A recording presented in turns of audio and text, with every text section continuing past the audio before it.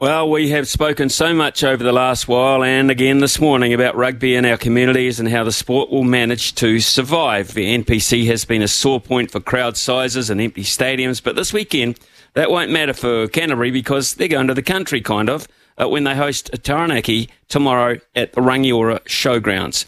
Game will be the main event and follow half a dozen games of representative footy, including the 100th episode of the Southbridge Shield clash between North Canterbury and Ellesmere. It's a fantastic initiative and exactly what the sports needs, more in a time when returning to the game to the people might just be the antidote to the problem. George Berry is Head of Engagement at Canterbury Rugby. He's been the driving force behind it all. Joins us from the Rangiora Showgrounds live now as the captain's runs aren't too far away. Good morning to you, George. Thank you. Morning, Smithy. How are you? I'm damn good, mate. How many of your waking hours are spent in your role trying to get people to come and watch rugby? Oh, gee, that's $1 million question, really, isn't it? I guess that's the big bit of too is, when you got unfortunately an ugly stadium that's cold and got poles in your way and things like that, it's not conducive to it. And when you have to eat the same old soggy pie and the $30 beer, it's not conducive compared to sitting at home having a great experience that Sky put on when they broadcast the product. So, yeah, I mean, I spend... I'd hate to know countless hours trying to work out how we get people to come to rugby, and hopefully this weekend we've got a bit of a taster to see potentially what they might look like in the future, and hopefully it is a new recipe. Before we get to that, George, and I'm keen to do that, I just want, have you had a chance to look at the findings of this independent panel yet? Because it does pertain to your line of work to a large degree. To be perfectly honest, Smithy, I haven't, but I probably have a fairly good idea what it might say, and it's really simple. Like if you constantly talk to your community, which we try to do all the time, that's the same feedback. It's the same feedback. Like, a number of people for us too is, I'd support Canterbury Rugby, or I'd buy a corporate suite, or I'd do those things, but I'm not going to do it while you've got X or Y. So I'd be surprised if the findings weren't as we thought they might be. Right, okay, let's get into this weekend. Sounds like a great initiative. How did it come about? Well, actually, I'm a Rangiora junior. There is no Rangiora Rugby Club anymore, but I'm a Rangiora junior. So best part of 30 years ago, I used to spend probably 3 or 4 days a week at the showgrounds running around playing my junior footy. So I always kind of knew what it could look like. And then when I took the role as Head of Engagement at Canterbury, I understood we could take one game a year away from the stadium in town, and then started to kind of work through what it might look like and what are the facilities that we need to play at this level at NPC and FPC and things like that, and kind of connected a few dots and pitched it to Tony, our CEO, and he was on board. So then I had to get Sky on board and New Zealand Rugby on board and Taranaki on board and the officials on board. And then North Canterbury and Ellesmere were supposed to play their 100th game last weekend. So I had to get them to shift the date. Lucky enough, North Canterbury are the holders of the Southbridge Shield, so they get to dictate where the venue is within North Canterbury, so got them on board. But yeah, I think by the time I went through it, Smithy, it was about 12 different stakeholders I had to kind of get to agree to what it was going to look like. And yeah, thankfully enough, I've sort of been given the blessing, or maybe enough rope to hang myself, depending on which way you look at it. But I think it's going to be pretty cool come tomorrow, and certainly the weather's played ball out here, and yeah, she's been a stressful but a fun week.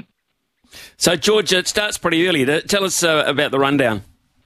Yeah, well, that was probably the thing. We fortunately kind of had to work backwards with no lights out here. We had to work backwards for Sky and the broadcast of the NPC game. So a 2:05 kickoff really was the element to it. We tried to get a little bit earlier so then we could make the feature match the actual North Canterbury Ellesmere game. But yeah, just didn't quite work. So yeah, 9:30, under 16s, North Canterbury v Ellesmere. I think 10 o'clock is a kickoff for under 18s. So then about 11 back on the other field is Colts, and then a development sort of system after that about 11:30, and then 12:05 the let's call it the main game, Southbridge Shield, North Canterbury versus Ellesmere, 100 years of it on the main oval, and then 2:05 Canterbury take on Taranaki. So yeah, I don't know how many people will get out here, to be honest. Everyone, there's sort of been the $1 million question too. Will we get 3,000? Will we get 6,000? What will we do? I don't know. Then equally, I don't know where we're going to put everybody, but we'll see how we go. So what about things like refreshments, that kind of thing? When you take it away from the major stadiums, which is security, all these horrible words that you throw into the necessity of sport these days. I mean, what do you do about those things? I can tell you for a fact, Smithy, this will not be a cost-saving activity as opposed to playing at a stadium that's set up for this on a regular basis. There's no doubt about that. But yeah, there's 15 or 16 food trucks in here. Actually, the extra little grandstand that I've just hired for $1,800 for the weekend's just arrived, so it's about to get packed in.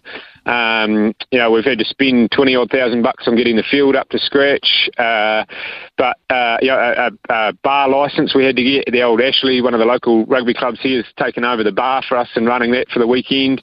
It's a bit of a fundraiser for them. There was a bit of a challenge, to be perfectly honest, with the Waimak Council to get a liquor licence the way that we kind of wanted it to be there. But so that's at a really sort of shrunk down version of it. Certainly want to promote good safe drinking, but it's one of those things. A bit of rugby and beer kind of go hand in hand in a responsible way, so that took its challenges. Lots of promotion, say 15 odd food trucks. There's bouncy castles out here. There's candy floss. There's everything. Like when we dived into it, we really wanted to get to being a real family fun day. So there's a lot of that. Equally, we've only got 250 corporate spaces because that's all the field kind of allows for the way that it's structured. So, to be honest, I probably could have sold about 700 or 800 of those in the end, but we just literally didn't have the space to put them. So it will be old-fashioned, kind of 4 or 5 deep along the bank, I think, come Saturday. So, George, have you had any feedback from the players and the coaches about this? The funny thing is, I came out here. Well, I've been out here all week, and by out here, I'm talking 20 minutes north of Christchurch. So it's not exactly, it's the difference between Napier and Hastings, basically. But I came out here. I snuck down to do something. I came back, and Willie Hines, England international, was out here. He'd come out on his day off because he was just interested to see what it was looking like.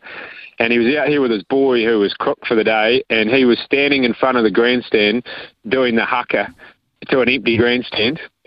And to me, for the son of an England international, to be doing that and to be fizzed on, rugby at grassroots, absolutely, that was the real bit for me that said we're on the right track. The players and that absolutely, it's different. The changing rooms are smaller. There's no ice baths. There's all of that sort of stuff. But yeah, we've tried to take an approach this year for Canterbury that it's semi-professional rugby. It's not. It's not professional rugby. It's semi-professional, and get away from the terminology high performance too, because high performance is the All Blacks or Super or things like that. Like, absolutely, you want to perform at your best, but I think once you start to change the terms a little bit, people's expectation changes a little bit.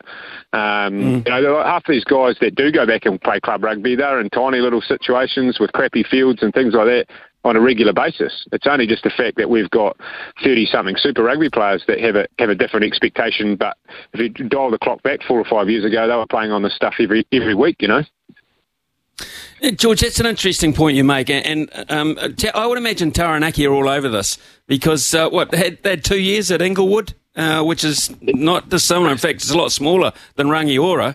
But they had 2 years of taking provincial rugby there, so they would be right in your ballpark here, wouldn't they?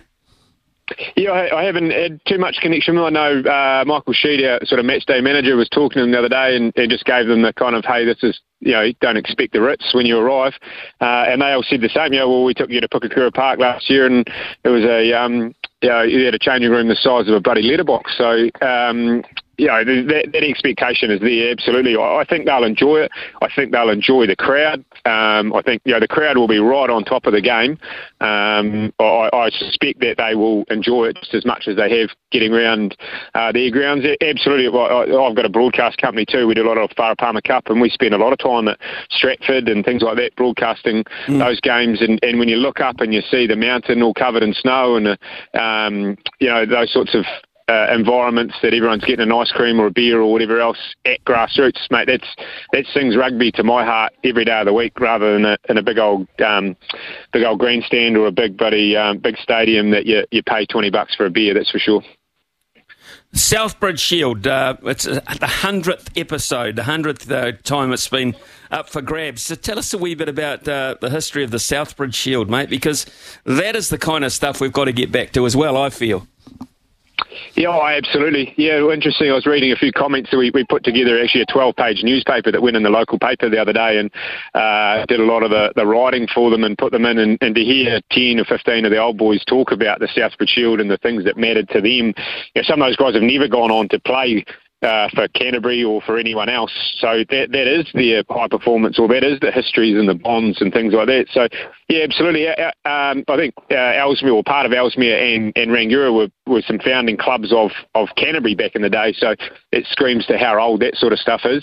But absolutely, the rivalry between, what's kind of north of Christchurch versus Ellesmere, which is effectively southwest of Christchurch, that's fantastic. They drive up. There's already been plenty of banter. There's guys saying, we're not staying for the after-match dinner, and we're not doing this, and we're not doing that, and I don't know whether it's just to throw people off, but, there's a lot of games that, like, literally you've got to go to the opposition's home ground. They get to decide where it's going to go, and you've got to go there and beat them to take the shield off them and take it home, because the holder of the shield gets to decide where the game is, and subsequently the game's underneath it. But, those guys take that shield with them. They'll stop at half a dozen pubs or whatever else on the way home and have a great time and enjoy a few raspberry and cokes with their mates and have some great bonds. And they're the rep teams that come out of club rugby. They're exactly how we sort of get to at Canterbury, but that is the pathway to get into Canterbury or to high-performance rugby, is to go through those systems. And so those guys love it. They absolutely love it. They've got those bonds that,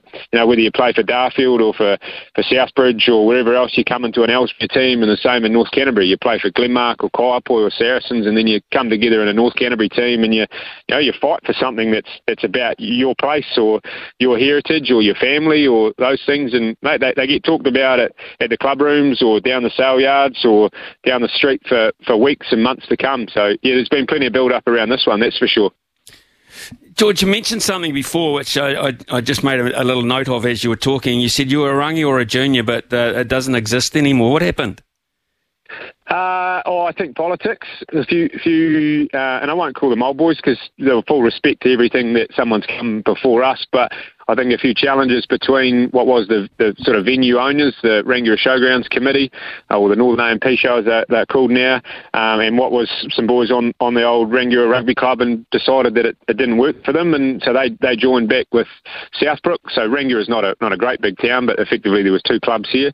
They joined together and then subsequently moved all their rugby down to Southbrook to another set of grounds. But the ironic thing with that, Smithy, is that club's now in debt and having to work their way through that as opposed to just working with people and coming up with a great outcome. So, yeah, I think it's a few old boys that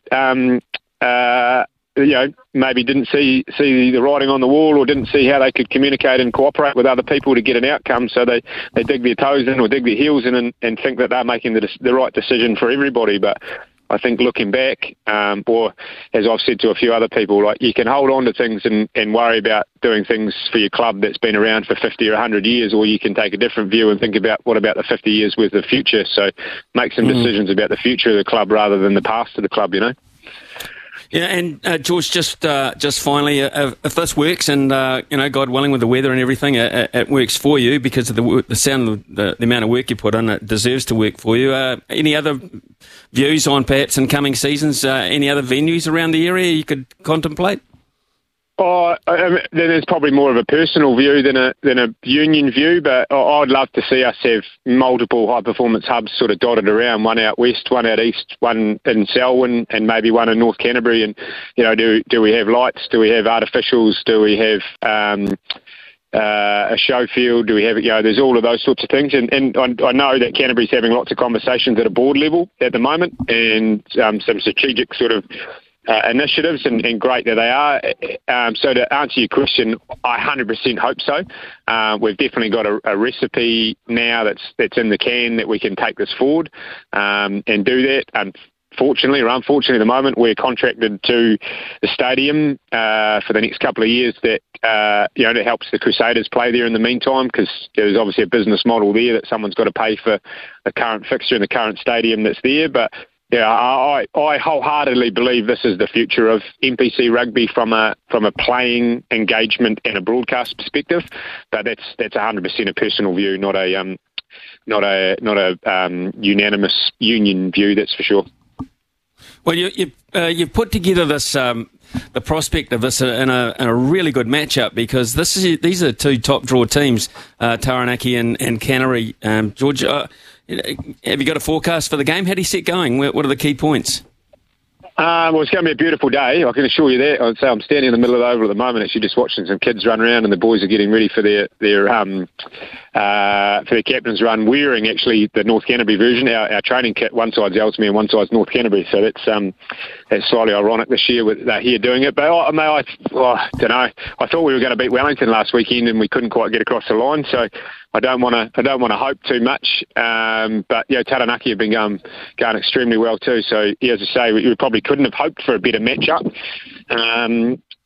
Do we get up? I certainly hope so. I hope we can get up, and as a North Canterbury boy too, I probably hope North Canterbury can get up too. So then I don't have to scope another venue out for next year. We can just come back again. But I think it's going to be great for me. I hope I know. So I said to Sky early on, get the number one crew down here, get everything down here, and throw the kitchen sink at this, because this is going to be a special day. So I'm looking forward to seeing what it looks like at 2:05 tomorrow. That's for sure.